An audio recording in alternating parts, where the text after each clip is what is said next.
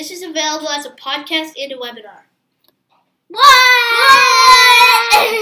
This is not available for Cojet credit. Aww.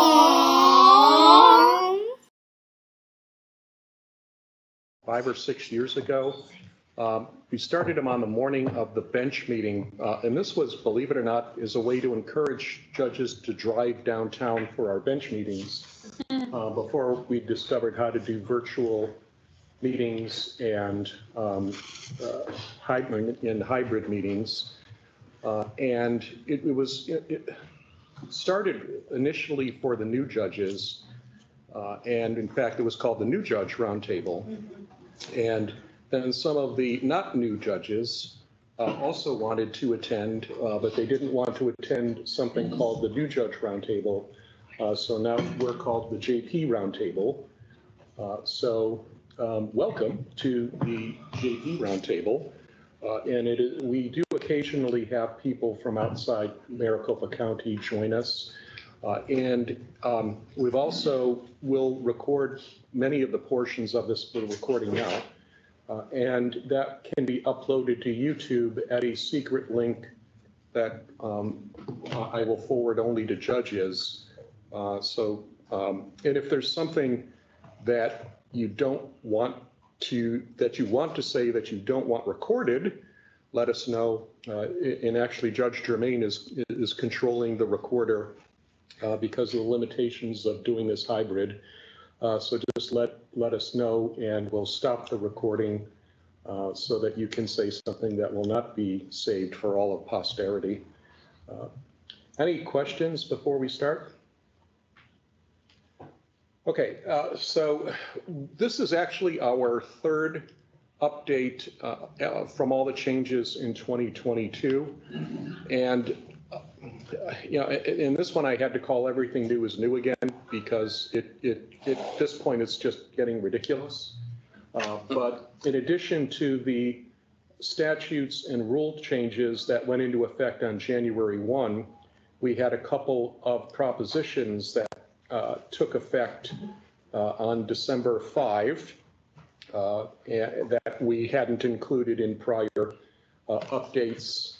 We had some case law, and then the Supreme Court also met on December 5 or 6 and quickly adopted a couple rule changes that went into effect on January 1 that just immediately rendered that great big brand new book called 2023 Rules that you hadn't even opened yet is already invalid. So that's why we're doing this. Everything new is new again. So remember, there's part 1, and part 1 is mostly the statutes. Part 2 is the statutes and lots of rule changes. Judge Jim Blake does a case law review at the judicial conference. This year, they gave him more than the usual 30 minutes, but we go ahead and give him 90 minutes. So runs through all of the criminal cases. Occasionally, he'll throw a civil one in, but runs through all the criminal cases. And so we have recorded that. The one he did for us is available on YouTube as well. And these are hot links, so if you click on your packet, you can find them. And so our first big change is our new judges, and Judge Mueller's not here. Okay. So we have. Judge Mueller is here. He's trying to get his thing to work. If not, he might have the misfortune of sitting next to me for the meeting. Okay. Well, we might want to bring him here so he can introduce himself. And do we want to record the introductions, or do we want to turn the recorder off when we do the introductions? I assume no one has an embarrassing introduction, right? Well, you're introducing yourself. Well, I guess maybe the legislature. So why don't we start with Judge Germain? So, hi everybody. I'm Jennifer Germain. I am the Justice of the Peace for the San Marcos Justice Court, and I am excited to get started. Okay. Judge Rebecca Rios. Good morning, everyone. Rebecca Rios, Judge Rebecca Rios, South Mountain Precinct. Honored to be here and trying to integrate everything that's being thrown at me. So Judge Jennifer Sama? Hello, Jennifer Sama, well, Jen Sama, since there's another Jennifer, I'm going by Jen. Okay, thank you. I am the new downtown Justice of the Peace, and I look forward to working with everybody, and I'm super excited, and like she said, I'm just trying to learn everything and absorb as much as I can. Never ends. Never ends. So we hear. All right, and as of last week, our newest judge, Judge Sherwood Johnston. Hi, the new kid on the block, Sherwood Johnston. I think I know most of you. All right, and has Judge Mueller joined us yet? He's attempting to log on to his computer again. So, Okay. All right, let us know when he gets here. All right, so in addition to the new judges on January 1, we also have some new precinct boundaries. Judge Huberman, you can address this one. So way before I was ever the presider, we knew that because of the time of, every 10 years when the census is done and there's precincting done, the justice courts started working on the idea of changing the boundary line. Our boundaries are not actually dependent on population. So the fact that it went with the census was sort of irrelevant. But I guess that was the time that everyone else was doing the changes, and so that's when it came. It was easier to do together with the voting precincts, and so this was a process that was started before I became the presiding judge. But we did have a lot of discrepancies in the caseload amongst the justice courts, and so that was the criteria, was to try to equal them all out. The objective was to try to get everyone to 900 JPCs, which is how we measure workload for the precinct boundaries. We could have another whole roundtable on if that's the best way to do it or not, but it's what we have, it's what we use. Of course, we weren't able to level them all out at 900. There's only so much that you can domino, move the lines one way. At some point you hit downtown, and if you move the lines in some precincts 1 mile, you've done away with the precinct altogether. And so it was difficult to kind of play around with the numbers. We have what we have.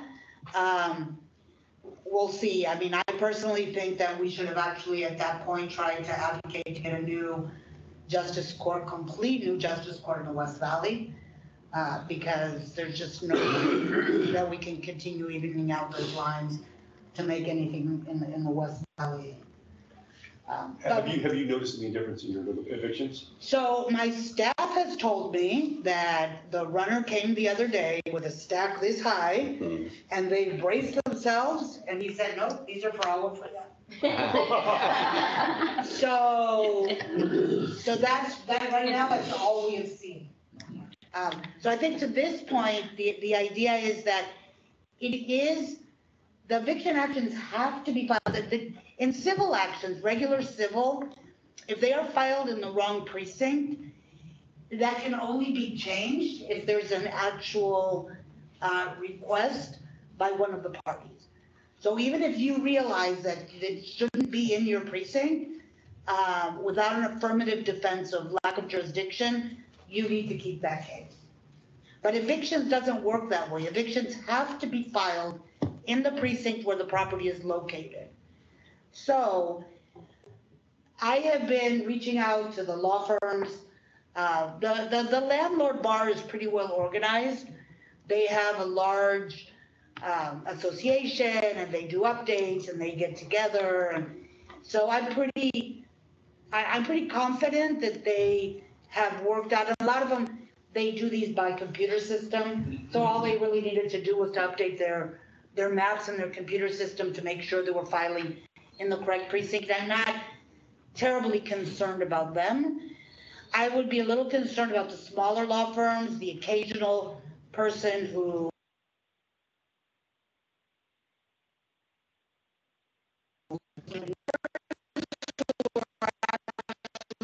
landlords who come occasionally to court, they're used to going to Country Meadows or they're used to going to Arcadia. And so those are the ones that you probably need to check. So I guess the guideline is to make sure that the staff is checking, at least for those, for the smaller law firms and the pro-pers, checking that they are filed in the correct precinct. And to tell them when they file that it's in the wrong precinct so then they can take it to the correct precinct.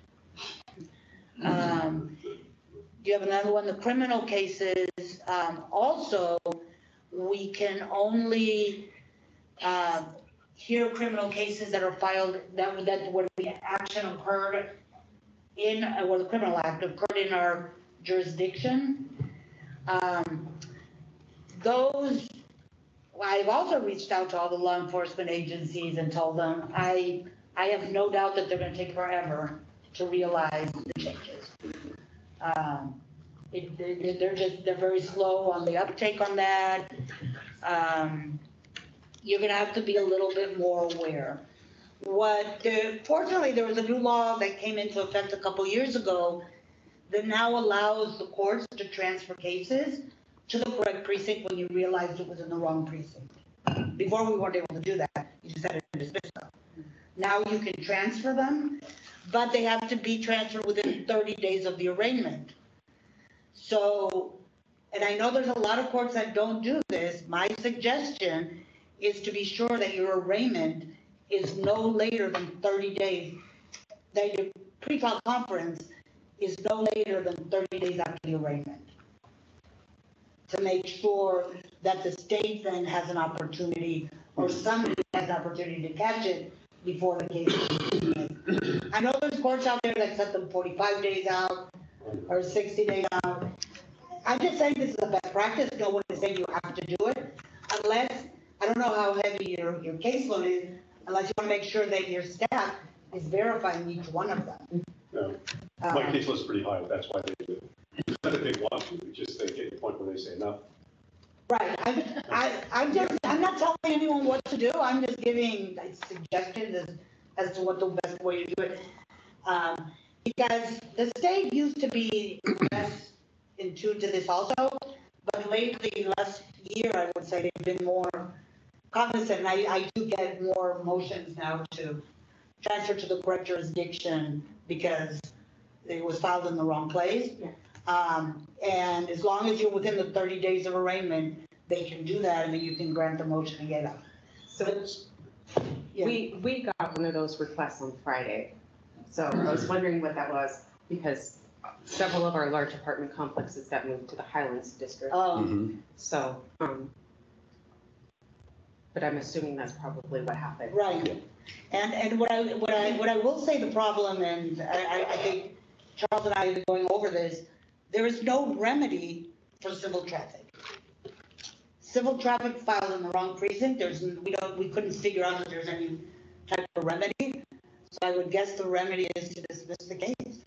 I mean, I would guess that a lot of people just pay them or go to defensive driving school who may never know that they were in the wrong precinct. But if you catch it, I don't see that there's any remedy. You haven't found any type of remedy either, right? Well, no, other than just to keep in mind that for civil or criminal, if any part of the offense occurred in your precinct, it is in the proper precinct. So just be careful about right. that. I mean, for example, I share a boundary with Arrowhead on the 101. And so anything like a little bit north of Northern, many times they get it wrong. They'll file it in my precinct. But if I see that they were traveling northbound, they had to have gone through my precinct in order to be stopped on the 101 north of Northern, then you can consider that part of it was in your precinct. Just be cautious, because you don't know, when they spotted it, but that's a good way to look at it. It's right on the border. And all of these changes, none of them have been more than a mile. So everything should be within the. Yeah. Is that what you mean by any part where maybe they were speeding in your jurisdiction, but then when they stopped and they were the other one, Right. and there was a seatbelt? Right. Oh, seatbelt. I'm just wondering it. Well, no, if the violation is seatbelt, then no. Well, I'm giving examples of, you said speeding in your precinct, and then another violation when they actually stop them, when you say any part of the violation. No, what he's saying is the speeding had to have occurred in my precinct before Yeah, it was yeah. stopped to the other one. Not because there was another offense. No, but then they give another, but the seatbelt thing was in another jurisdiction. Yeah, I don't But know. they're I also mean, stopping her for speeding. Yeah. that- For speeding. In one area, and when you finally stopped, it was another violation. That's what I was trying to figure out No, what it's the Charlie same meant by any part. violation. They're being It's stopped the for same- speeding, Mhm. and then they also have a seatbelt is added on, but they were stopped for speeding. So she's saying if they were speeding and stopped in the one district, they must have sped through hers. I was to just get trying to there. figure out exactly what Charlie meant when he says. any Well, what part that means of is the violation. officer saw you speeding in one precinct and stopped you in the other precinct. But for So you speeding, can be charged in either precinct. Right, and they'll do that occasionally, and maybe with some of the new judges, they may not cite in your precinct if they're close to the line, because until they get to know the new judges, they're sometimes worried about that. Or they don't like the judge in the precinct that they had, and you'll get all of them. All right, and we have now been joined by Judge Mueller, so do you want to go ahead and introduce yourself? Yeah. Judge Mueller? we You're can't hear you. muted, Chris. All right, you're muted. We'll keep waiting. All right, so interest rates went up on December 16, and so just for everyone's information, because I will get a series of emails every time it breaks in the news that the feds are going to raise interest rates. The way the statute is written, it has to be published, and there's a specific place where it has to be published before it goes into effect, so that everyone knows exactly when it goes into effect. And that normally happens on Friday afternoon, generally between 1 and 2. And so when this happens, I'm on top of it. I actually will set my phone to ring every 10 minutes so that I can check that site and let everyone know exactly when the interest rate has changed. And by state law, the judgment must have a numerical interest rate. It cannot say the legal rate. It does have to have a number. All right, Judge Williams says, with the new precinct boundaries, some courts' eviction calendars may no longer be practical. In his case, he'll be moving cases from one landlord law firm from 1:30 to 3 in an attempt to keep cases from running into each other. Thank you. And then for stipulated judgments. Yeah, I will say, Gerald, that my focus has been trying to get less cases, but I understand that there's some judges who'll get more. Sorry. So, Well, I'm sure he's picking up. Well, that was sort of the point. I have a,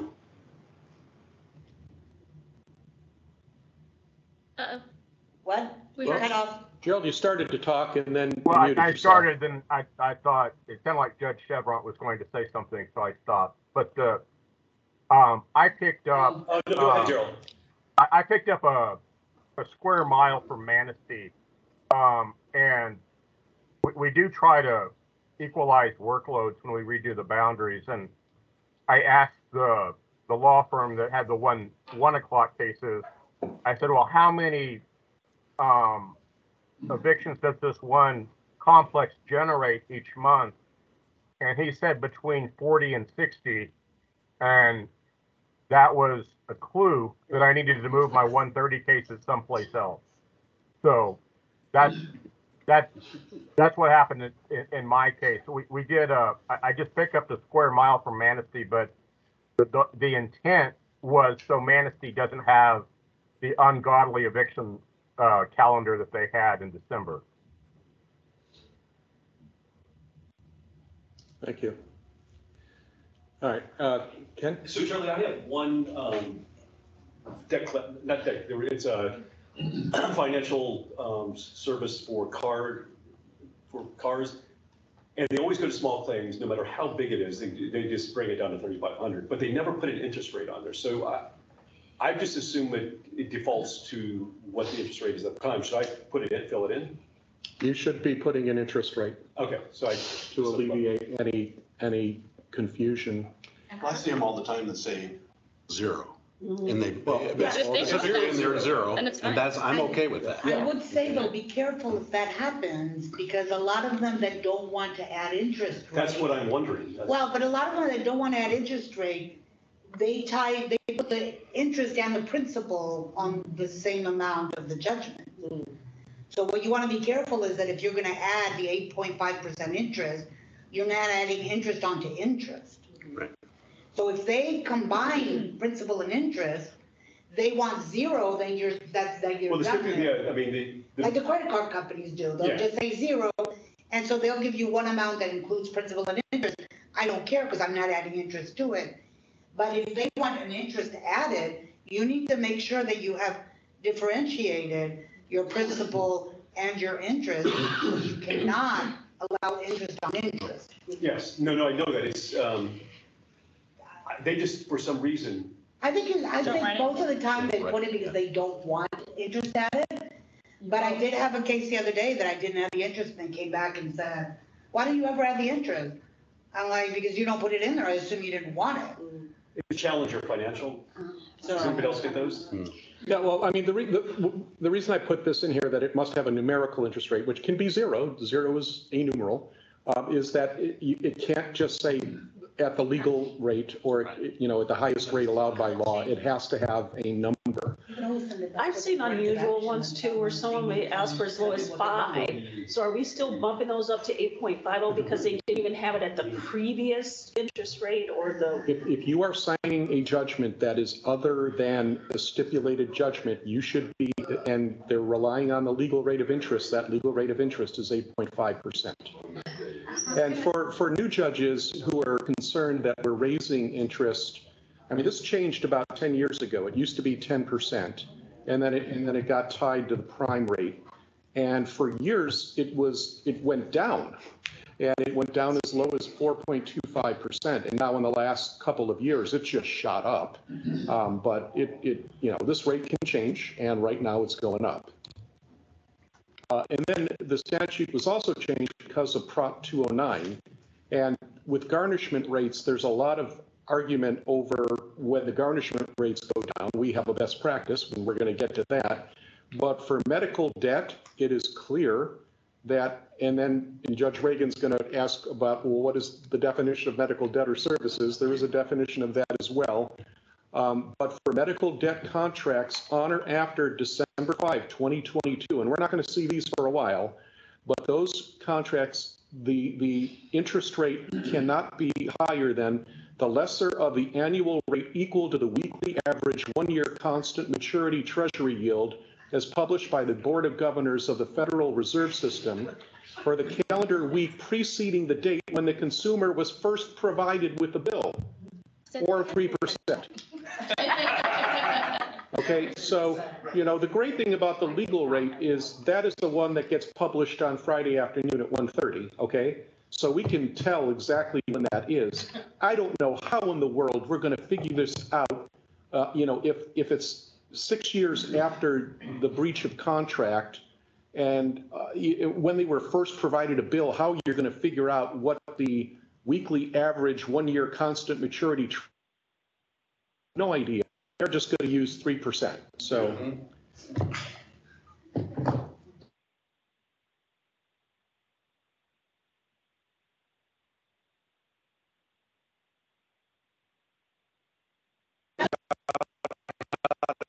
Figure that out. All right, the community restitution rate went up because the minimum wage went up. It got so the minimum wage went up to $13.85. That will also become important because of Prop 209. And so the community restitution rate goes up to $14. There's a link on where you find the minimum wage. And then just as a reminder, for civil traffic, not criminal, you can assign someone community restitution and criminal against their will. But for civil traffic, the defendant must agree, and you shall determine the location. Now, at the GOHS conference, the AOC actually made it sound like you had to give a specific location. such as 740 East Tacoma Drive, and I will leave a bucket and sponge out so you can wash my cars. You know, for those of you who can see where the problem is I'm specifically going to assign my church or, you know, my Rotary Club that you are going to do the nonprofit for, the community service for. There's a problem. So our best practice would be to suggest that your location is nonprofit in Arizona. And don't be more specific than that. All right, there's a new 1% surcharge on clean elections, and that was because of Prop 207, not Prop 209. And that went into effect for events on or after December 5. We have a new logo for Maricopa County Justice Courts. Luckily, it's not the cactus giving you the finger. But we are sticking with the county seal. Maricopa. And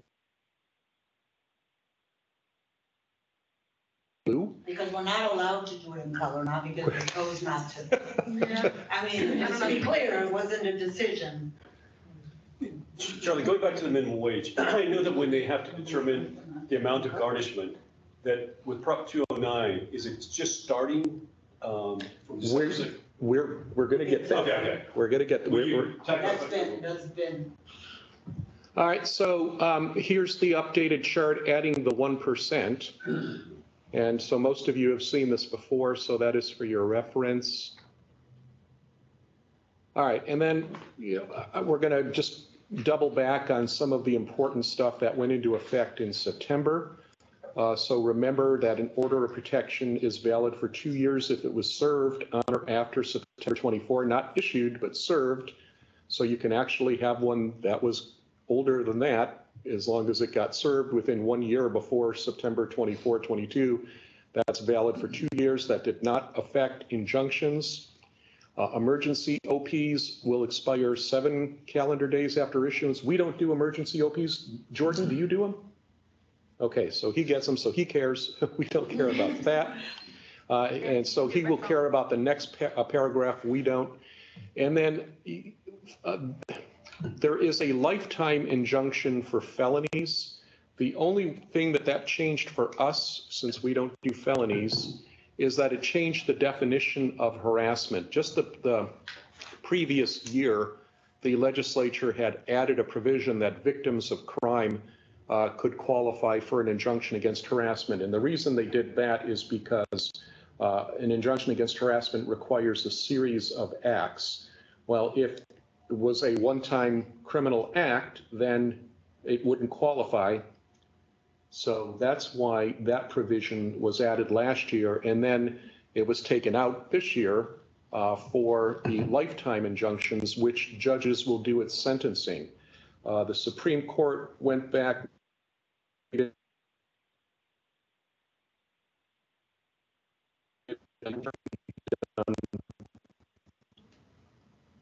Okay, I just admitted everyone. For people to go back and get those for crimes that were committed in the past, but we're not supposed to see those. All right, so one of the things that the Supreme Court did in their December meeting is they changed the definition of harassment for injunctions. And that is, this was a professor at ASU who introduced this rule petition, and looking at the statute, it looks like we had previously interpreted the statute wrong. So how we had interpreted it in the past is that the series of acts of harassment had to occur within the previous year for you to consider them. And so that was clarified so that there still has to be a series of acts, but only one of those had to occur within the previous year. Now, the other definition of harassment that was added about 4 or 5 years ago, the one act of sexual violence, is still in the definition as well. And the reason that that was adopted is, again, if you were raped by a stranger, that would not have qualified, strictly speaking, for an injunction against harassment because that was just one act. And it wouldn't qualify as an order of protection because there wasn't an intimate relationship. So it was added into the injunction against harassment. So for an injunction against harassment, you need to find a series of acts of harassment that occurred, a series of acts of harassment, at least one of which occurred during the previous year, or one act of sexual violence as defined in statute. That's 23,371. I've broken that down on a separate page too. I didn't include it in this packet, but if you need it, let me know. And keep in mind for workplace injunctions, it is still just one incident of harassment, and workplace doesn't mean you have to be a disgruntled former employee. That protects a location or not from employer employees. All right, sealing eviction records went into effect on September 24, and we're talking about it again because it continues to raise issues, and I'm going to let Judge Huberman tackle this one. Well, I hopefully there's no more issues. We unfortunately realized that when we first set this in place, I think this brought to the forefront the idea when we realized that all courts do everything differently. I think everybody assumes that your court enters this in the computer system as this, and that surely everybody's doing the same thing. But no, that's not how it works. And it turns out that we were missing a lot of the cases because not everyone was doing the entries into the system in the same way. It turned out to be easier to just change our computer system than to change the way the courts did things.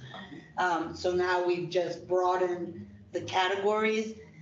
We think that everything that everybody enters as a termination of an eviction case should now trigger the system to automatically seal the cases. I would just ask that if you realize that your cases are not being sealed for whatever reason, to go back and look at what is the triggering event that the clerks are entering into the ISIS system to see why that's not triggering the sealing of the record. But how would we know whether it was sealed or not? You have to check up on it to just, every once in a while. Your manager should be getting reports on the sealing, and Scott has been following it.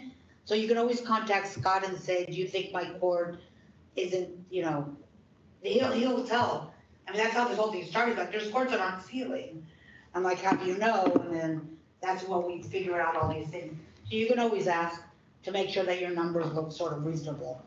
Or just make sure that you ask your manager, So the thing is that a lot of the eviction law firms, when the case has been filed and they want to dismiss it, they will send in a notice of dismissal. Not a motion, so you're never ruling on it. It is just a notice saying, hey, we're dismissing this case. So in my mind, that was a dismissal prior to judgment, which would mean that that record needs to be sealed. So there's some courts that don't enter the notices as such, or they weren't entering the notices and they weren't being sealed because they were only notices and there was no order sealing it. So, which is why, some of the courts created the stamp, ordering it, even though it was a notice, the court would order the dismissal. We just It's across from the other elevator bank, and you do have to mash that against the path. If you enter it now with a notice, it should get sealed on the notice itself. Although I know that there's some judges who don't believe that cases that were just noticed should be sealed. I don't know if there's a way that they can get around not sealing them, because now the ISIS enhancement seals all cases with the notice also. Because those cases that I don't even get in my pile. Right. The clerk's dismissing them those are by entry are being sealed, correct? Right now, if your clerk is entering it as a notice of dismissal received, they should be getting sealed automatically because now the notice triggering event is now set up to seal. It didn't used to be in there because we didn't realize that there was a difference between the notice and the dismissal. And just because some judges were considering them separate things, so now we just have it all included, but. So they were treating them separate than if you were, yeah. If you're on the bench and order either said they moved to dismiss, and you say, Yeah. okay, dismiss. But they were treating them differently. They were treating them differently. That's what I'm saying, it's just they hadn't got to you, yes. Right, I think for me, they were the same and they should be sealed just the same. Yeah. I think the objective that the legislature had, and we have two people here who voted for that, was so people will not get harmed by having evictions on their record, because when they go to rent, it's this tight market that there's so many applicants for any apartment, they will see that you had an eviction or that something had been filed against you, and then they would just choose the other person. Even though, that person had paid off their debt or whatever had happened. And so this way, with the sealing of records, they don't even show up on any list. And so they're not put in a worse situation competing against others. That's the idea behind it. And so the person whose case was dismissed before it even got to the judge definitely would be deserving of having that case dismissed, because they actually took care of it and never even had to come to court. So. The issue is there were some who were putting too much emphasis on the judge entering an order as opposed to the matter actually being dismissed. Right. And so we interpreted it that it's what triggers the sealing is the dismissal, not the judge ordering. So did you have anything else on that one? No. I'm going to back up to the definition of harassment for injunctions, because I put that in this, and if you printed it out before I put it in there, sorry, you can just go back. But and I began today with your rule book is already invalid, and I just double checked right now. This has not been corrected online either. So this is the only place you're going to see the actual valid definition for injunction against harassment right now, because they haven't fixed it online either. All right, so eviction motions to satisfy. Wildfire had put a rule petition that would have made some drastic changes. The Supreme Court in their December meeting adopted only a tiny portion of that. That does require landlords to file a notice of satisfaction within 30 days of payment, and it removes the requirement that the tenant show reasonable diligence to find the plaintiff. Did you want to say anything more about that? I am amazed sometimes at how it always appears to me that people don't know things when they come to court. But everybody seems to know about this motion to satisfy. I have been getting tons of them. Even by the pro pers? All by the tenants. I mean, Oh, the tenants. tons. I mean, it's not like I'm getting by the hundreds, but I would go years without getting one, and I get 2 or 3 filings a day of these now. I actually have a stack here in my bag that I brought that I didn't get a chance. They don't provide the correct information, so you have to go into EDMS and look at the files, and they don't make it easy on you.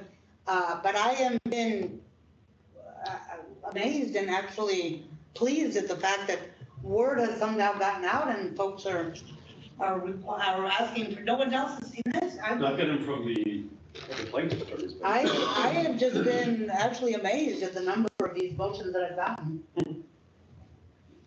I've been, yeah, I was gonna say it's no difference when it's not different. No, I've got a ton now.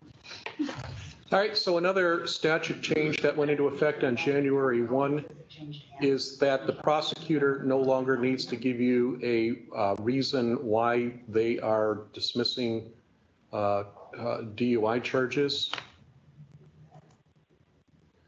And then when a petitioner appears on a petition to revoke, the court must make a release determination. As you know, in Maricopa County, we don't give very many petitions to revoke, so I'm not going to spend a lot of time on this, but just you should be aware of that. And for release determinations, This actually is a big issue. This is mostly going to be an issue at for our commissioners and for the Video Appearance Center. But there was a rule change that went into effect on January 1 in Rule 6 of the criminal rules.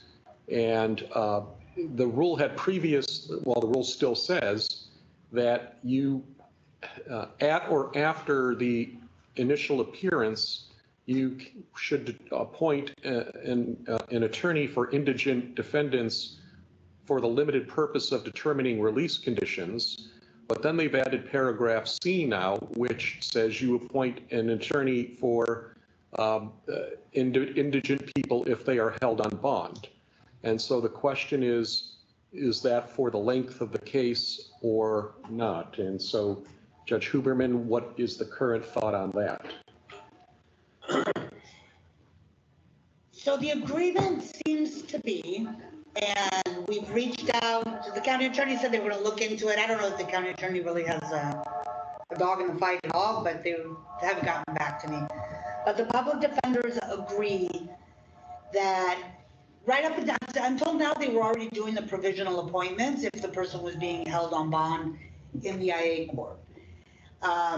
So the idea is that those will be continued to get the provisional appointment of a public defender.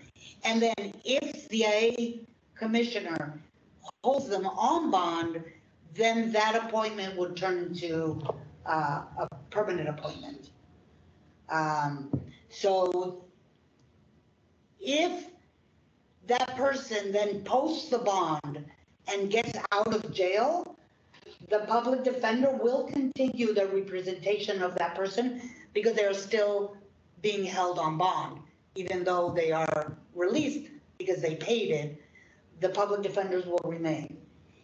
If the judge changes the release condition to OR, they have said that they would move to withdraw.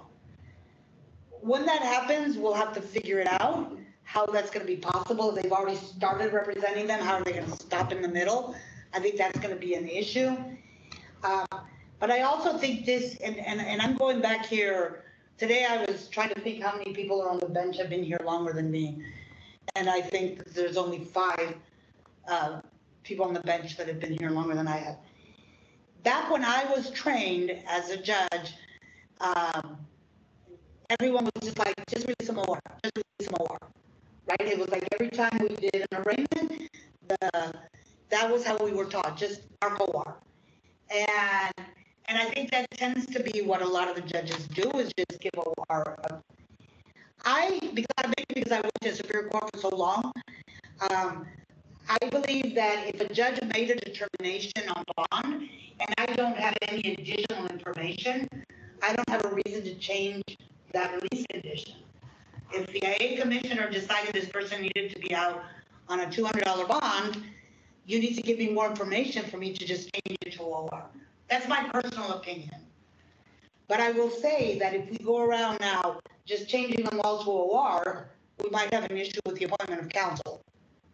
And so, unless the person is being held on a $2,500 bond and they need the money back, if they're on $50, they might be better off actually keeping the bond and keeping the public defender on their case. So that's just something that you need to consider when you're determining release conditions. But how does this work? I mean, if a public defender that's over at the jail, then they have to go to the court? If they're released, they'll come to the court and they'll get a public defender in your court. Right. Okay, so I thought there maybe. No, but if they're not released, then they get the public defender in VAC. Yeah, that doesn't affect us, but it's. Right. Now, the only thing that we've come across, which is interesting, is apparently, at least City of Goodyear, I don't know who else, uses our IA commissioners. And we cannot appoint Maricopa County public defenders for a City of Goodyear defendant.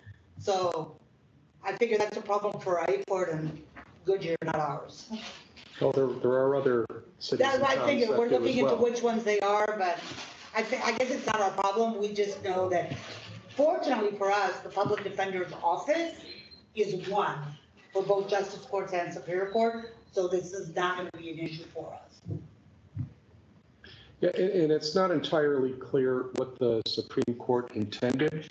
What they've done over the last few years is, I mean, ever since fair justice started, really the implication is they don't want people on misdemeanors being held on bond. And at some point, they might just come out and say, thou shalt not hold defendants on misdemeanors. Just great for those OP violators. So Jordan, has this rule changed anything in your court? Yeah, so while we were in jail last week, the presiding Superior Court judge was emailing me in a panic because he didn't realize that this had taken effect. And he's like, what are you doing and what are you and Judge Garvin doing, because the Superior Court doesn't do initial appearances. We do all the felony and misdemeanor IAs. So we already created the form and we've already put out the information. I don't know that that made it out to all of the pro tems yet, but it should be coming if it hasn't already. The issue for us is we have contract private attorneys and they pay. I think pay is going to be an issue, but that's really not an issue for me to worry about. But we'll eventually not have attorneys to a point. So, I don't know what we're going to do as far as, typically if I've held them on a bond, I'll hold on to the bond. My practice has always been I'll hold on to that bond until we conclude the case and I'll give it back to them. But I rarely hold people, but if I have to hold them, it's because they just will not come to court. So that's just kind of. I mean, the majority of the bonds that I end up forfeiting in my court are the $50 bonds. Those are the ones. I mean, I'm just saying the majority, there's so many of them that get released on $50, like who cares for the $50? And so they don't, I don't think that that's an incentive for them to come and not come. I mean, it's just $50. Well, and I've never set a $50 bond. Right. Okay? I'm like, it's gotta be worth some while, and it doesn't necessarily indicate, but I will tell you that in my community, it does, individuals do, these families scrape together this money and they'll drag them in by their ear, right? It's usually mom or grandma or whatever, they're coming. But the other issue has been, well, no, it's not. So. Yeah, but I had a $500 bond and I had somebody for 8 days in jail and it blew my mind. His only infraction was driving a suspended revoked council license and speeding, criminal speed. Like, I couldn't figure out, why would you have been there for 8 days? I mean, they might have had another case. No, I asked him, I said, did you have a DUI in another jurisdiction or something that would have made sense? But there might be, so I don't know about Maricopa County at the commissioner level, but we get public safety assessments. And so we get that extensive history, so I can make a determination. So it might be something nominal, but if they have to appear for the last 18 misdemeanors that they've got elsewhere, that's usually pretty good indicator that they're not going to come to court for this one either. You can check, usually if they've been in custody, you'll get the IA paperwork that usually has the assessment on it, and it has the questionnaire that they filled out. If you're interested and so inclined to read all that information, you should have it in your packet. I'm looking super confused because I don't think I get very many of these. But if they come to me for a bond hearing, because they got arrested and they paid a bond, does that mean they're being held on a bond right now, even though they're released? Like they are free. That's the release condition, is to be on the bond. So if I look at the file and they never appear, and that's why they had the warrant for that $500 bond that someone else paid and they want that money back, I could determine, unless you come to your pretrial conference the next time that we reset this, that's when you'll get your money back. Is that what you keep them on the bond? And then you have to appoint the attorney at that point. If they're indigent. If I keep them on the bond and I don't get the bond money back. Now, if they were arrested after January 1st, then they should already have that attorney appointed and you just keep the attorney. Okay. But if you are changing a release condition and adding a bond, then you have to appoint the attorney. That's what the rule says. But they've already paid the bond and they're here for that bond hearing, hoping I will give it back, release them and give it back. What is that at that moment? Well, then they're still on bond. I would keep them on the bond. I usually keep them on the bond. especially if they already failed And to if they appear don't have an somewhere. attorney, if they don't have an attorney and I keep them on that bond because I don't believe they'll come back for their pre-trial conference, that means That's an appoint interesting, attorney? that's an interesting question. I would say if that bond was originally from before January 1st, no. But, I mean, in the end, you can always appoint an attorney in the interest of justice. But you can also do another arrest warrant, because a lot of times it's not them, it's not their money, it's the parents or it's, us. and They're the ones holding them accountable to appear. Well, that's fine. They're saying, we want our money back, so you better But they show can't, up. they don't know when they disappeared. Right, if you forfeited the bond and then they show up and give them a new bond, then you give them an attorney. But if you're keeping on that same bond, then I think you have a date issue, but Then you're probably getting more forfeitures Right, so too. you give them a new bond and then they You don't don't pay give it, them a that new means you bond. put, well, you just said, if you give them a new bond. you're not giving them, if they showed up and you're just keeping them on the same bond, you're not giving them a new bond. Right, but They're you just said, released if on you the same one. forfeit it to the parents who paid it, but you want to keep them The on forfeit bond, usually give is a them a new mistake, but you bond. Right. release it to the The parents. problem is that for us, it's kind of difficult because once they're in front of you, they're only in front of you in person. Right. How are you gonna set a bond unless you see a VAC person and you're like, okay, I'm gonna give you a bond, so.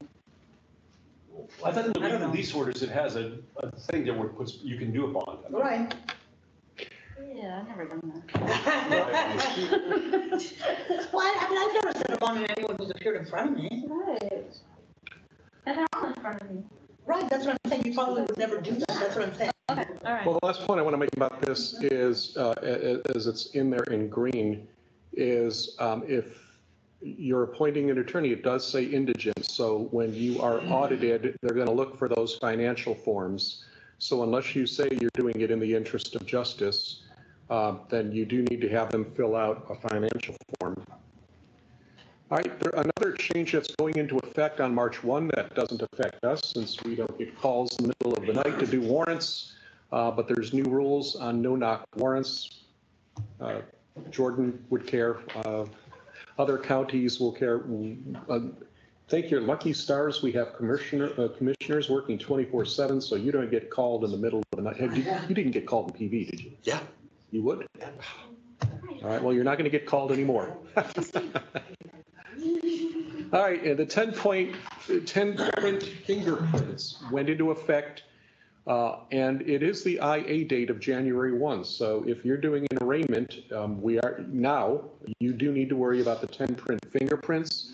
I've attached 2 charts to your materials. It's supposed to be in ISIS so that you don't need to think about it, and hopefully someone will nudge you to have them get fingerprinted if you forget. Did you want to? Well, we've enhanced ISIS. And mostly for the new judges, as judges, we do not use ISIS. We do not go into ISIS. And if you do have access to ISIS, you only have like calendar view, or you really can't do anything in ISIS. So the enhancement in ISIS is only for your clerks. But it should pop up as a banner for them. This is an offense that will require fingerprints. Oh, good. So the idea is that your clerk that's preparing your file for you will see that, include the fingerprint paperwork in your file. And so then for you as a judge, that will be the clue that, oh, I need to get fingerprints on this case. On Thursday, we're going to talk a little bit more about how much the judge needs to get involved with the clerks and the overseeing and all that. But I will say that this is one thing that you definitely should talk to your managers about, to be sure that your clerks are following this procedure, that you are getting those forms in the file. There's a lot of judges, and there was a lot of old school thinking in this, and there still might be some courts out there where, the files aren't as prepared for the judges. They just assumed that the judges were going to do what needed to be done, and maybe expected you to figure out which ones were the fingerprint offenses. I strongly encourage you not to go with that model. That the clerks need to prepare the file, that when you are on the bench and you get all the forms, everything you need should be in your file.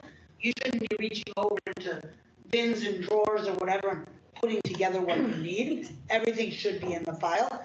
So then your fingerprints will be in there, and that will be a trigger for you to order it. Yeah. All they have to do is print, and it prints all of them for a criminal. Well, a lot of it just has to do with the way the courts look at what the clerks do for the judge or what the judges are supposed to do on their own.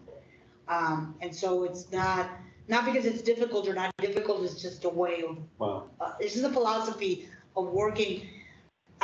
The enhancement was set up because only the clerks can get that enhancement, that you will need to depend on the clerks giving it to you, is what I'm saying. And then we do have, hopefully, some good news. We are working on actually being able to get the clerks trained and certified to be able to do the fingerprints in the court. So we no longer have to send them. That's good. You guys, It wasn't so bad for us. yeah, you guys might want to think about it because it's only a few blocks and they can go. But for people But coming, still, it's. for people coming from Surprise, people from Mesa, you're sending them, you know, even for me, from Avondale, you're sending them to downtown to get fingerprinted. This way, and then half the time they don't bring it back, or they lost the paper, or this way you just do it in court, you get it done, and it's done. There's people that we were supposed to get that were gonna be in the middle of the kiosk. Well, eventually, if we get the navigators, maybe the navigators will be trained to be able to do it, but right now, so Tracy has already ordered the cards, we already have the cards. And Yeah, what happened? the card holder, we're missing the card holders, but we're setting up the trade. She wanted to learn it first Yeah. and make sure that it worked and how it was before she offered it to the rest of Right, so them. it sounds good, like if it's a cart and the people know how to do it, I guess each court, it can just be moved to that court when they. Right, I don't know how many we're gonna get, but, Navigators. well, so it turns out that this came about because we found out that Santan Region has been doing this for years and never shared that information with anyone. Serious. Serious, and we did not know. We thought that it couldn't be done. Yeah. We No, actually I thought, didn't know that. right, we thought that it was not allowed and we couldn't do it. And You just have to be certified. I think that this is another point that we'll talk about eventually, that, you know, we need to share this information with each other.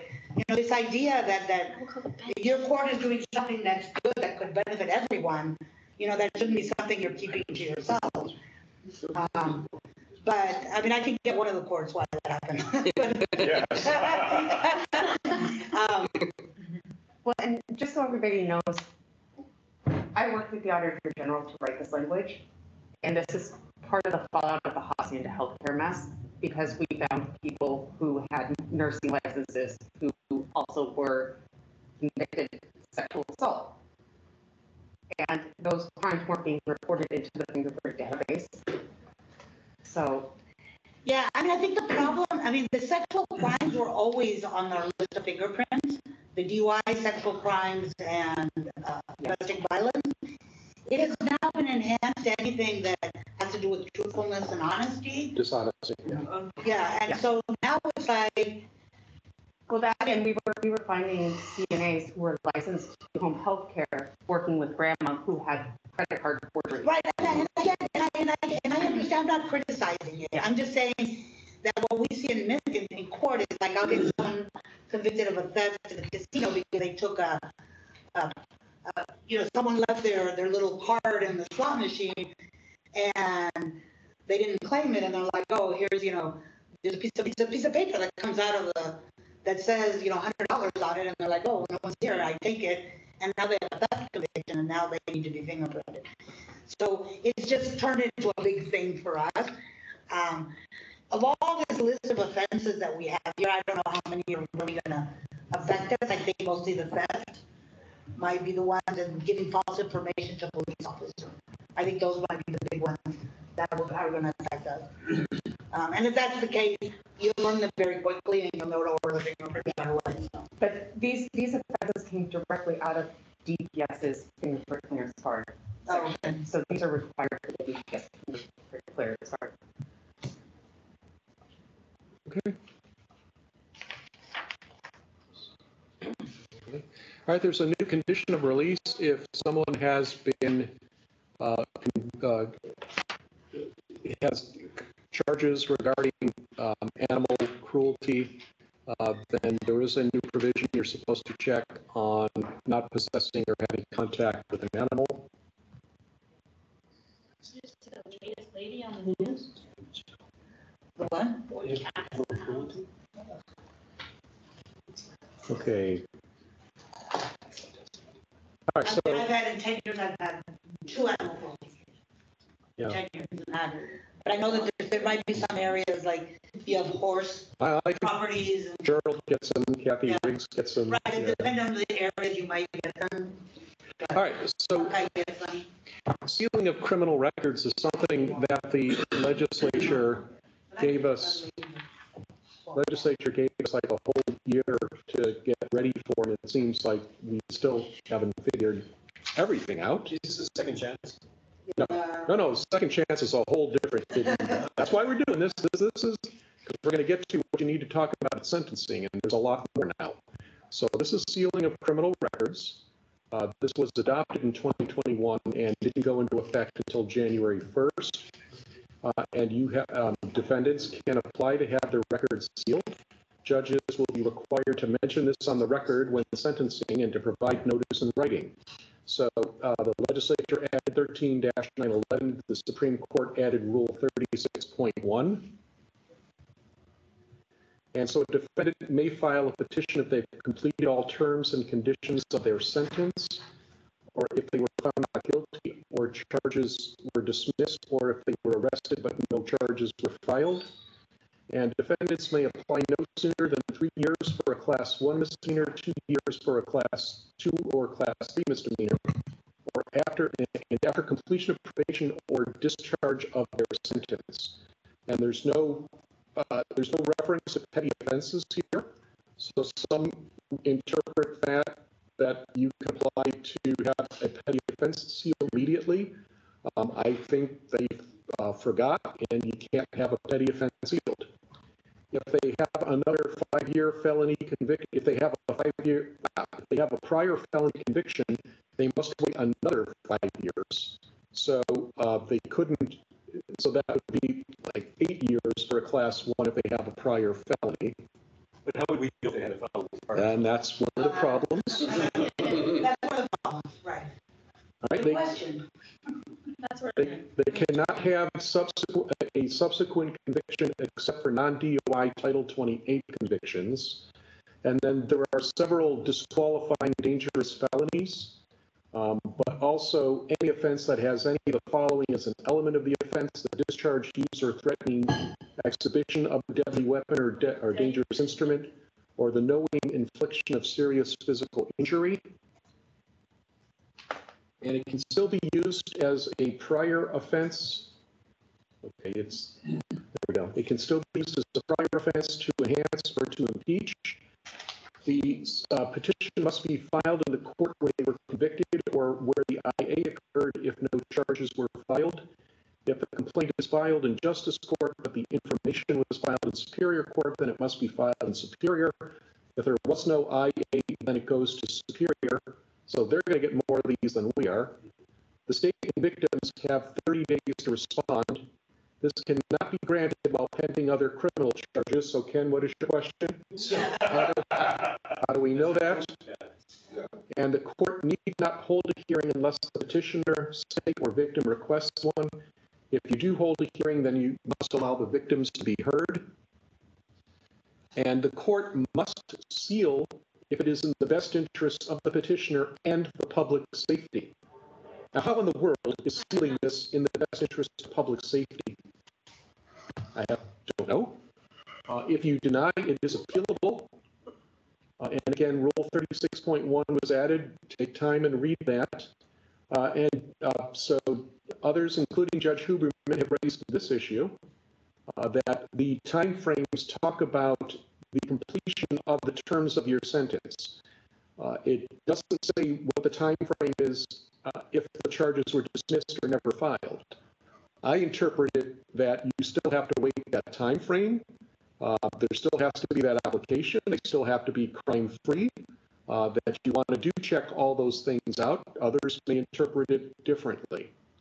The Supreme Court does have a great website that does walk through a lot of this, and there's the link for that. Did you want to address? So, well, what I want to say is, first of all, that right now we get requests for setting aside convictions. Those, you give to the prosecutor, you get it back. Prosecutor usually says, takes over the decision, and you make a decision. This has more requirements. You have to go through the process that is required. So be sure you understand that. And one of those is to do the background check. So originally, we were told that these background checks had to go through DPS, well, they have to be through DPS, and that DPS was not going to do the background checks for us. So Superior Court was looking into having the background checks done by the probation department. And so I asked, well, if Justice Court could piggyback on that, and if they would allow us to do it through them also. But last week, at a meeting that we had with the presiding judges, it seems that some courts have gotten a lot of these requests already, and we're only two weeks into the year. Justice. The city courts. City courts. I don't even know Superior Court. City courts, they've had, what do they say? That some of them had like 12, 15, 20, like Tempe had a lot, and Chandler had some. So they've been getting them. Surprise only had 3. So I was going to ask if anyone here, if any one of us had gotten any, because I haven't received one. Which you have to. So half of the city courts said that they sent the request to DPS and got nothing back. And Tempe said that they sent the request to DPS and they got it back within the day.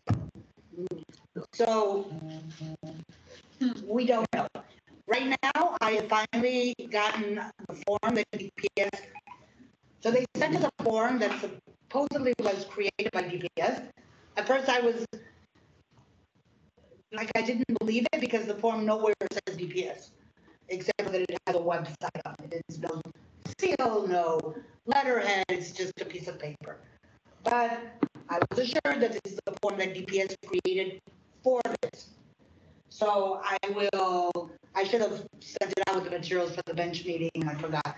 But I'll make sure that everybody gets that form, and that is the form that we should be using to send the request to DPS so you can get the background. If you don't get them, let me know, because this is something we're gonna have to follow up on if they're not responding to our requests. So is this something that we're going to be adding to the plea, proceedings? Yes. Okay.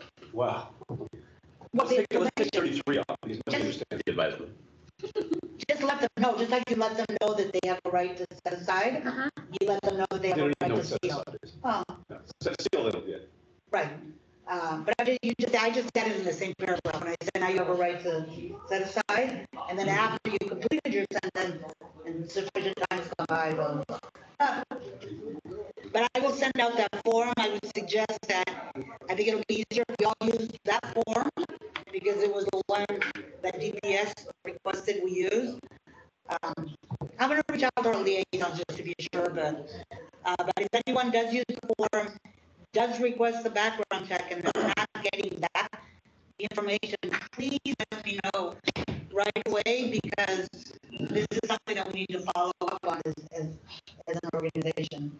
Okay, so when they sent the request to set aside, there was no time frame for that. They could ask for it as soon as they completed the terms of the plea agreement. But now with sealing, that's when we have the 3 years, 2 years. Okay. And I think Well, the set aside as long as they completed the terms of their sentence. If they were put on probation, then they had to complete that. So DUIs are excluded from that? Pardon me? DUIs are excluded, or are they included? No, they can have those sealed.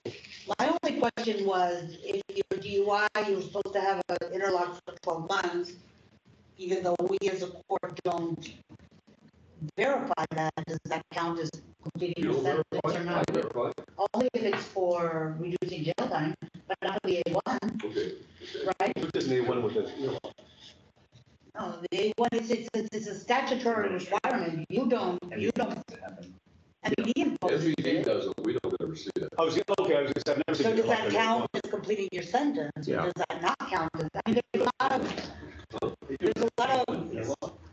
I don't know, Gerald, have you thought about that? Yeah, I haven't thought about- NPD is ordered it. I haven't thought about the interlock Sure. issue. I was curious as to what we're supposed to tell people when they plead guilty, because we can say you have a right to have your conviction sealed. Another part of the statute says they have the ability to lie on applications, but so many law enforcement agencies and government agencies have access to the record that they also have the ability to get caught in the lie. And so are we supposed to say you have a right to have your record sealed and just leave it at that? Or do we explain anything further?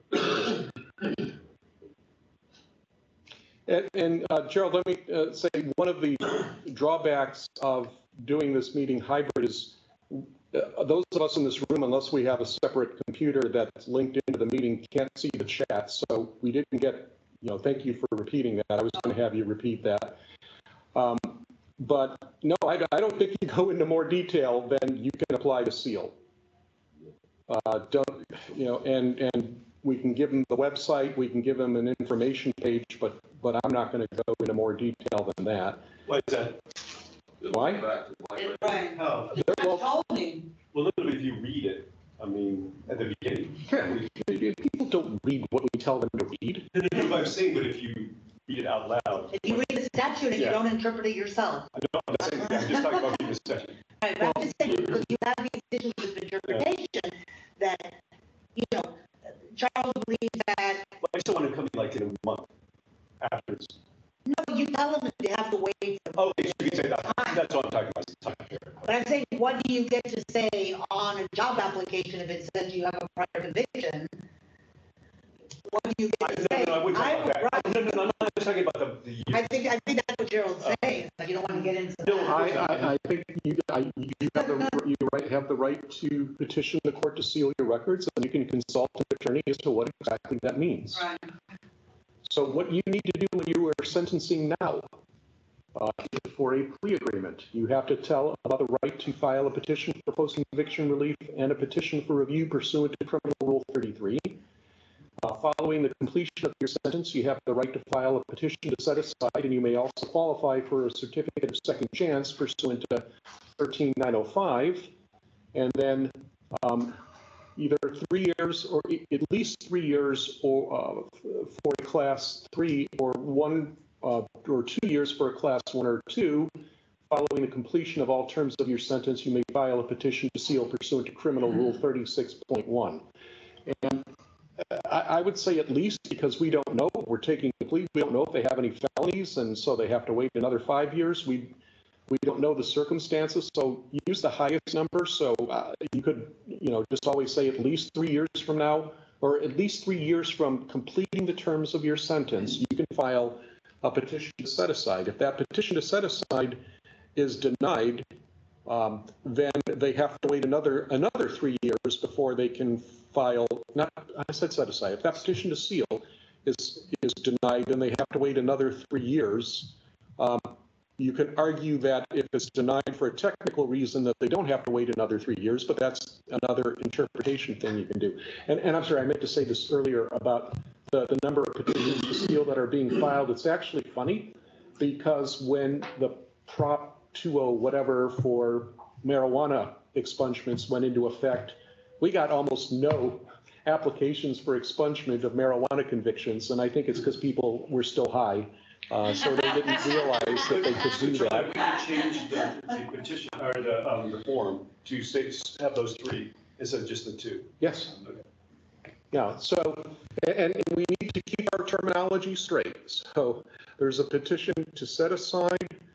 There's a certificate of second chance. There's a petition for post-conviction relief, and there's a petition to seal. And then for marijuana and possession of marijuana paraphernalia charges, they can petition to expunge.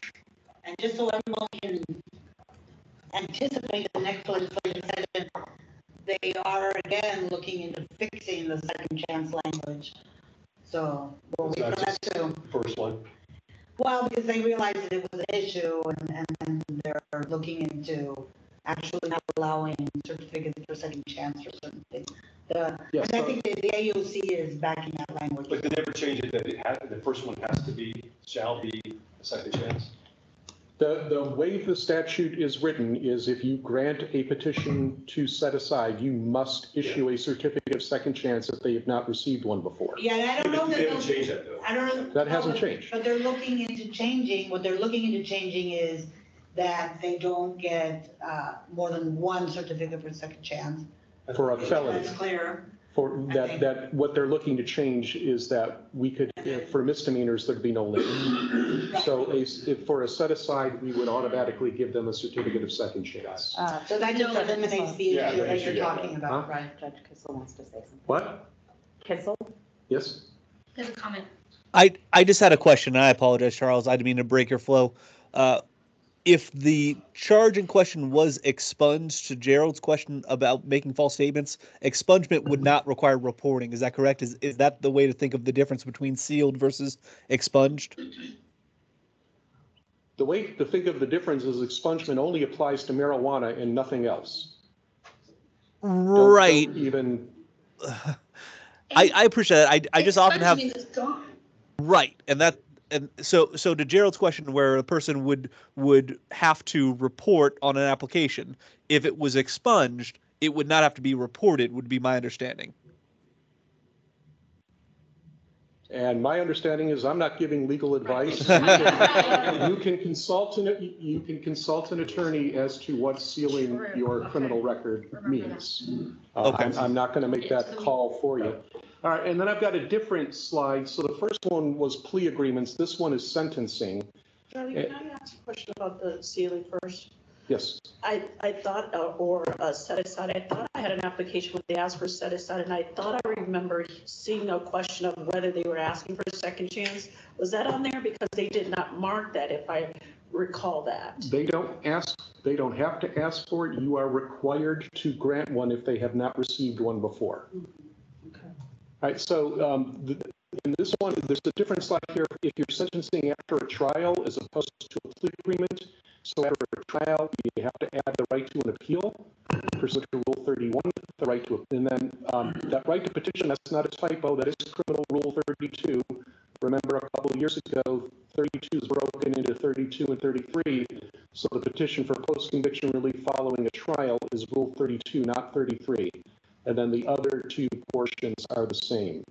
And actually, if you connect the dots on the rules, you actually have to tell people when you're sentencing them following a plea agreement that they have right to appeal, even though they don't have the right to appeal.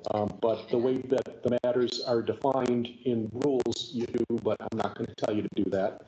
So. But that's one of the things you say, you've given up your right to appeal. Given up the right to direct appeal. Right, But post-conviction. but if you look at the definition of sentencing and everything in the rules, you actually have to tell people that they have the right to appeal after telling them they don't have the right to appeal.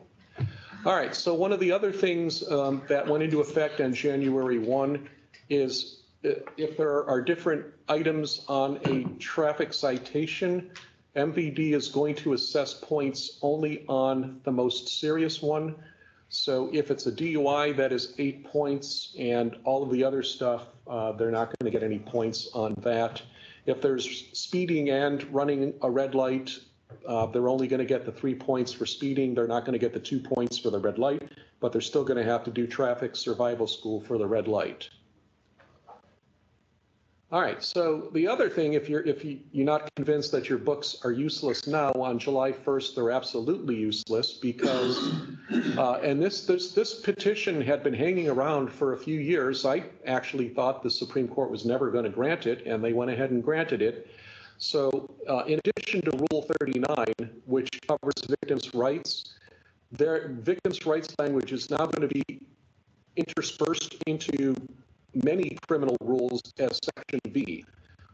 So it'll be there on the rules for for initial appearances, it'll be there on the rules for arraignments, it'll be there on the change of plea rules, basically reminding you that the victim has the right to be there and has the right to be heard. All right, and some of you were anxiously awaiting Prop 209. So let's talk about Prop 209. That went into effect on December 5. That lowered the garnishment rate percentages and used the highest minimum wage rate. There is a question on when the lower rates go into effect. The language on when it went into effect for garnishment rates isn't clear. Some would argue the date of the writ. That is what our best practice came down on. Some would say date of the judgment. And the collection attorneys want to use the date of the contract or tort. There's no support for tort because nowhere does it talk about torts. It's all about medical debt contracts. But while the TRO was in effect, that is the language that was actually adopted. The TRO is gone. So our best practice says look at the date of the writ. If it's interpreted to be the date of the contract being on or after December 5, 2022, we would have two garnishment laws in effect for the rest of eternity because we will never know when all of the debt that was entered into before December 5, 2022 has actually been collected. Charlie, this goes back. So when they're determining the amount of garnishment, they're using the federal. Okay, wait. Okay, that's here. Okay. So I'm just wondering if it's still 780 for those before the writs, before December 5th. If you are one of those wise judges who relies on our best practices, and you are, right? Then they should. Then they should be using, and there's the blue arrow there on the 780. And yes, the federal minimum wage is still only $7.80. The proposition said the highest of the federal, state, or local minimum wage. There's at least one city, Flagstaff, and possibly Tucson, has a higher minimum wage than the state minimum wage. Remember, the state minimum wage is $13.85. So under the best practice, that would be $13.85. And then there are questions of, okay, so what's a Flagstaff business? Purina has a Flagstaff, or NAU is based in Flagstaff, but they have branches around the state. So if you work for NAU in Phoenix, your paycheck comes out of Flagstaff, you live and work in Phoenix, do you use the Flagstaff minimum wage or the state minimum wage? Don't know. That they can litigate that. We don't usually see the worksheets. Very few of them send it to us. We don't normally see the worksheet. But my question is, so for all, when they do these for the garnishment, it's now the higher rate, not the 780? Or is it just for those? If you follow the best practice, if the writ was filed after December 5, they should be garnishing at the lower rates. But a lot of times they'll file the writ, you have to go back to when the writ was originally filed. And sometimes they file 2 or 3 of garnishments. And so I assume you just look at the last writ? The most recent writ. Right. Most recent writ, okay. So line number 7, that would change to 10%, no more than 10%, no less than 5%. Currently, it's 25% or no less than 15%. So can I ask Ken, you're an employer. Yeah. Do you do, I don't know, do you have a payroll person or Yes. you do payroll? I do my payroll. So do you do garnishments? Yes, mostly because of non-payment of, spousal benefits or for child support. Oh, but not these. Debt collecting. I've never had one of these. Okay, I was just gonna say, how does the employer know what rate to withhold? They won't. Yeah, Gotta get the right. these form. people gotta start changing their forms now. Yeah, Will they give you the form? Well, That yeah, they was send my you a form. question. Yeah, they send you a form. They said you send one of these to the your employee Well, it to the comes from the state. packet, right? So like our court, when they file the writ, the court gives them a packet, right? And that sometimes they use packet their has own, this yeah. worksheet in it, and that's why they're gonna be able to give the right worksheet? Or do you think there's just attorneys that, I think there's attorneys that use their own forms that don't Yeah, use they do, ours. yeah. And And the they thing is, changed it. when we get the requests, they never tell us what the percentage is. And so my concern is how is the garnishee, the employer, That's what I'm saying, that's what I'm worried about the garnishee. going What to they- know and how? Yeah, They usually will write it in, but that's up to them to write it in. I have a small business and we use ADP to process our payroll, and ADP has already integrated all of these. So ADP's gonna know, but Good most for people don't ADP. use, I mean. so they've adopted the lower rates? good, They integrated all of the new state statutes into their software. oh, good. So Right, so they've lowered the So at least rates? those people will be right. I'm sure they But keep. it says 10% instead of 25% Well, they did, now. I mean, they interpreted their way of interpreting it, Yeah, right? I exactly. mean, they did what they, they Hang on. kind of guesstimated based on what the statute language was and adjusted their formulas within their. But a lot of small businesses. Well, golly, the collection attorneys all thought that we were crazy for thinking that it immediately got lowered. They vociferously argued that it didn't go into effect. well, the fact is they're still appealing it. Actually, I don't know. Oh, Did they, abandoned Gerald, did they it? appeal? They threatened to appeal, but I haven't seen anything. I haven't seen if they had appealed. If they did, it's gonna take so long that the appeal will almost be irrelevant. Because there's gonna be an established force already in place, and I just don't see Right, anything changing.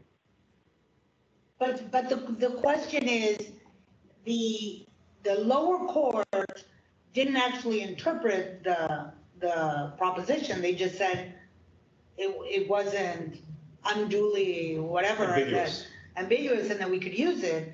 So I think they still have a room to make their arguments, But he don't they? interpreted, he interpreted at the beginning of how moving to this point moving forward. So don't you think when he put a stay on it, that's kind of Yeah, the interpretation one would use? yeah, he got it wrong at first, and so I went into a depression for a couple of weeks, thinking I didn't know what I was talking about. And then he corrected it after that and said, it's not unclear. And by the way, the previous time the garnishment rates were changed, they went into effect immediately. So it's like, yes. So, I mean, I'm just wondering if some judges are still gonna get some arguments or not from this. of course, oh, they absolutely will. Yeah. Yeah, I mean, we're not going to hear about it until the hardship hearing, where, you know, if they come in and ask you for a hardship hearing because the defendant wants it lowered to 15%, it's like, oh, we got a problem here. Yeah. Because we should be talking about 5%. So should we, I mean, you work with these attorneys in your work group, should we be getting a copy maybe of their packets and see what they're sending to the, You work with. we don't wanna go that far? No, we don't. Okay. No, they've disappeared. We haven't had any work group meetings since the lawsuit. Like, wow. Yeah, well, and the funniest thing is when they made the argument that because of the federal debt collectors law, that they could list the licenses if they garnish at the wrong rate. And so the attorney representing the proposition writer said, well, just garnish at the lower rate. Yes, and the judge didn't buy that initially, so, but he has bought it now. So garnish at the lower rate. Mr. Blanchard, Judge Blanchard. All right, the last thing that I wanted to talk about is State versus Stowe, because you're going to hear this argument. They just talked about this at the presiding judge meeting, and I missed that meeting, so do you want to tell us what the latest is on State versus Stowe? Okay, and let me lay the groundwork for the new judges. So for a DUI, the legislature added 1382 I-5 a few years ago. And what I-5 says is if you agree to install an interlock and comply with the interlock, we will suspend some of your mandatory jail time. And so there was a defendant in Superior Court who went to court saying, well, I can't afford a car, so I can't get the interlock, so you should go ahead and suspend the jail time anyway. And a Superior Court judge agreed, and the Court of Appeals agreed. Or no, the Superior Court judge did not agree, but the Court of Appeals agreed that, golly, even though the statute says you don't get to have your jail time suspended unless you install the interlock, that even if you don't install the interlock, you can have your jail time suspended. So what was the latest thinking? Well, the city courts agree with you. I agree with the appellate, because we were. I There when they made also these agree with the appellate, but, I mean, in the end, and we've talked about this best practices, and maybe I'm gonna suck Gerald into this conversation, is, you know, what we want is to at least come out as a bench more uniform in our decisions. You know, it makes it really difficult that if you were stopped north of Northern, you get one result, and south of Northern, you get a different one when you're on the same freeway, right? I mean, I get it that we all have discretion and every judge gets to make their decisions, and we don't want to turn into, you know, that we're also standardized that whatever we decide doesn't really matter. But you don't want the outcomes to be so different from one court to another, which is, you know, what used to happen with home detention and all that the city courts got home detention, the county courts never did, and it was, you know, a disparity that was incredibly unfair. But if we go against the city courts, then we're gonna end up with that disparity again. So, I mean, I think it's something that we still probably might want to resolve as a bench. The Superior Court decision, how is it even a question of which one you interpret? Well, so the thing is that the way the city courts are looking at it is that this guy was on probation. And that because there's a probation department that is supervising to determine if the person is actually driving or not driving, well, they don't either. And so they're like, well, that distinguishes Stowe from our defendants. And so that Stowe does not apply. You're asking how they make that leap? That's how they made it. That's why they say it doesn't apply, because the fact pattern. Because they don't like it. Doesn't apply. They just don't like the decisions. Well, no, because they're reading the statute.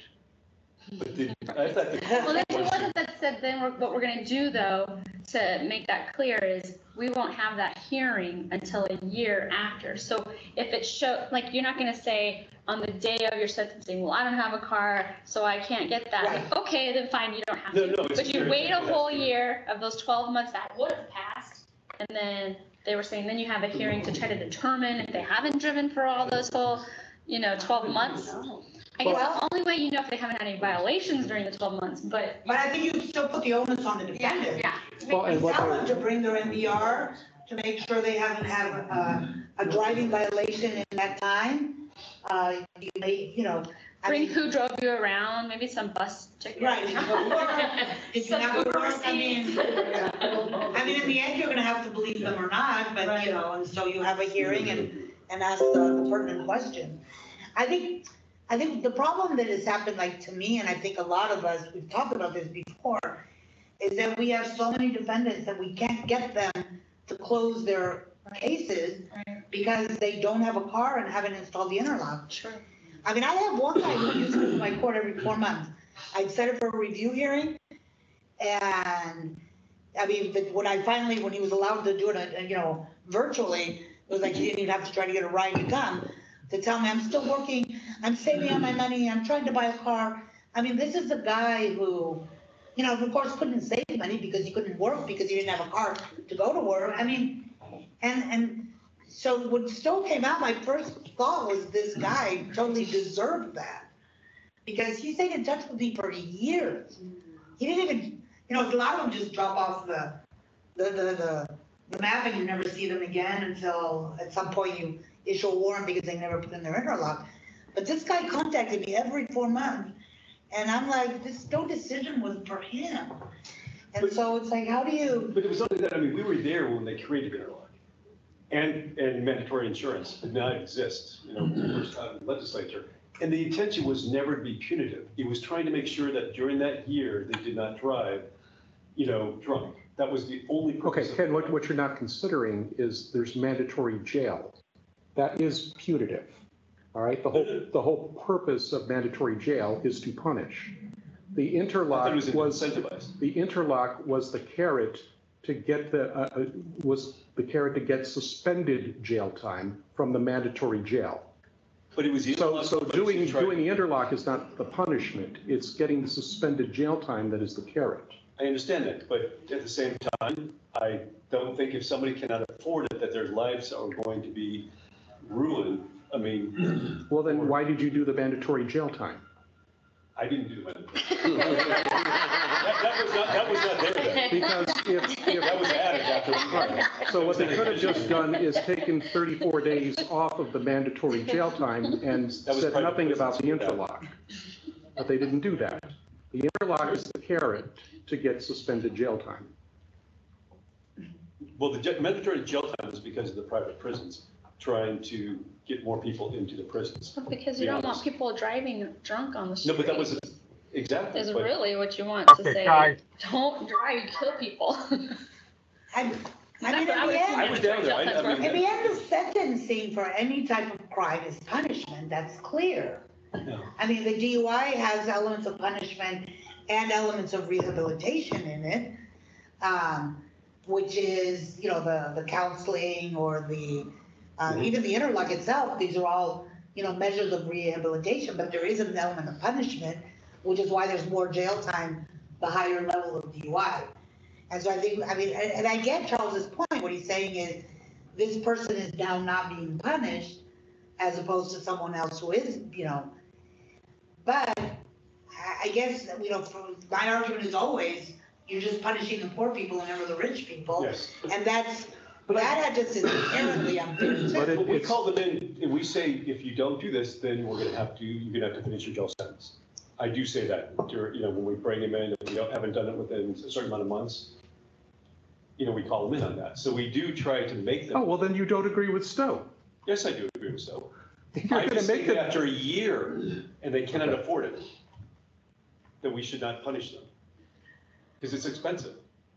I mean, Stowe doesn't say when you need to make the determination. What I think everyone is clear is that we're not gonna allow them to railroad you into making that decision on the day of sentencing. To say, oh.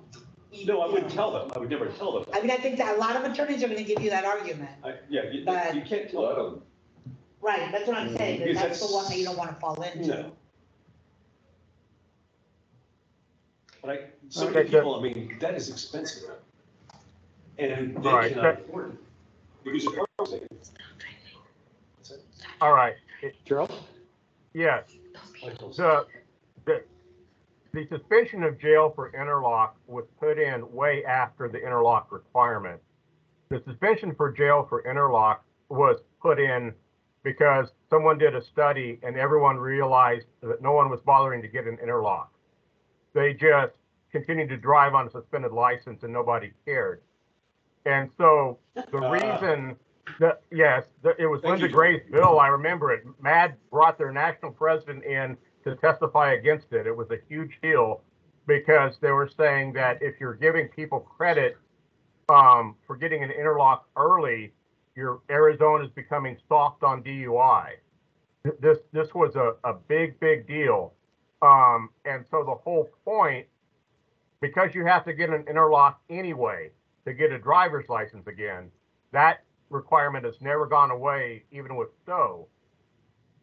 There was a policy decision that we can encourage people to get an interlock and actually get one sooner in the process if we shave significant amounts of their jail time off. What Snow did, and Snow not only was on probation, his probation officer recommended this. And so this was a really very unique kind of fact pattern where someone's saying, you know, hey, this person has done everything they possibly can do to comply with this requirement. So the probation officer was the one that was recommending that the person get credit for having an interlock device, even though they actually got an interlock device. At some point, if they ever want a driver's license, they'll have to get an interlock. So the only question is, how do they get credit? Do we give people credit for getting an interlock device when they're not getting an interlock? And that's the issue. And the only thing we can do maybe is at the time of sentencing, have set a hearing a year from now, from the date of the sentencing, and they're going to have to try to prove the negative that they didn't drive for a year. And I wish people luck on doing that. So that's the issue. The argument that we get from defense counsel now is he promises not to drive for a year, so you should just not impose the additional jail time now.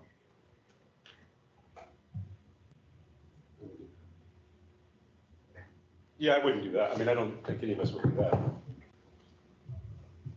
All right, do we have any other questions from the Everything New is New Again presentation? Thank you.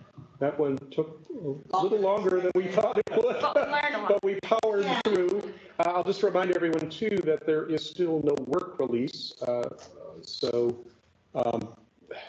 Yeah, and a little bit to Gerald's point into this whole thing with the city courts. City courts still have people waiting since before the pandemic to do their jail time because there's no work release. So I know a judge who sentenced a person to like 72 weekends because there's no work release. But part of the agreement with the state was that he'd be able to work because he has to pay off this huge restitution. So he did all these, things he had to sign, like 70 of them, that they were the orders of confinement, but the jail doesn't like that. And so they've been rejecting the person. So it had to come back and they had to do something different.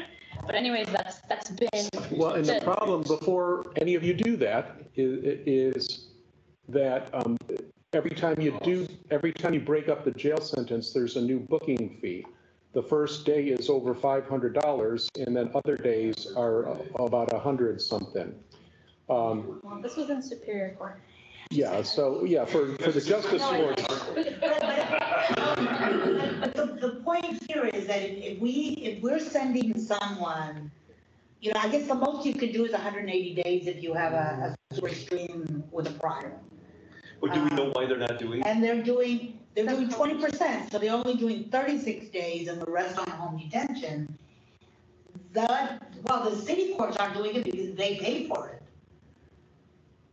They pay for it if the defendant does not.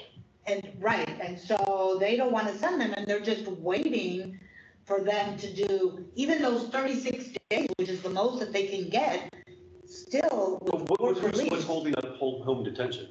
Who is? No, they have the home detention. They just want them to be able to do work release on the part that they're going to jail. And they have. I'm not home detention, work release, I'm sorry. Who's the jail? So the jail's argument is that. It takes more time. No. Their argument is that they're following CDC guidelines for when home detention can be used. Can someone open the door for Dirk? And that CDC guidelines have not changed, and that they cannot yet do work release. That's the argument. My understanding is that the jail doesn't want to go back to work release. That's what I'm assuming, yeah.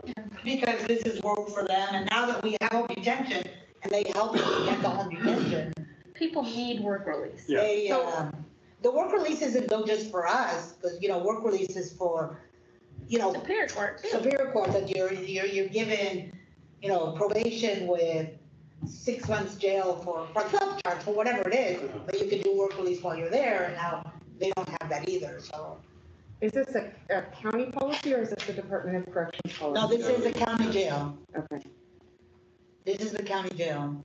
So right now, it doesn't look like. In the other counties, do they have work release? They do. Yeah, they do. Human County, for example, we heard, they do allow it. But the problem is, how are you gonna work? Even if you have work release in Yuma, if you work here, you can't go back and forth from Yuma. No, but there's a lot of people, when it keeps them contained, they lose their job, obviously. If they don't have work release. And there is no alternative for mandatory jail. No, I understand. I'm just saying, I don't understand why they don't be more. We're gonna I mean, start that's what pushing. Penzone's arm, but Is Penzone in charge of the jail? yes. Yeah, and Zona's in charge of the jail, they're putting this on the medical part of it, but I, you Yeah, know. everything does that, yeah. They must be short of people. Why don't we go ahead and take a 10-minute break and come back, and just so that nobody accuses me of doing the math wrong, at 11:03. Yeah, sort of. Okay. Stop recording. I have a question.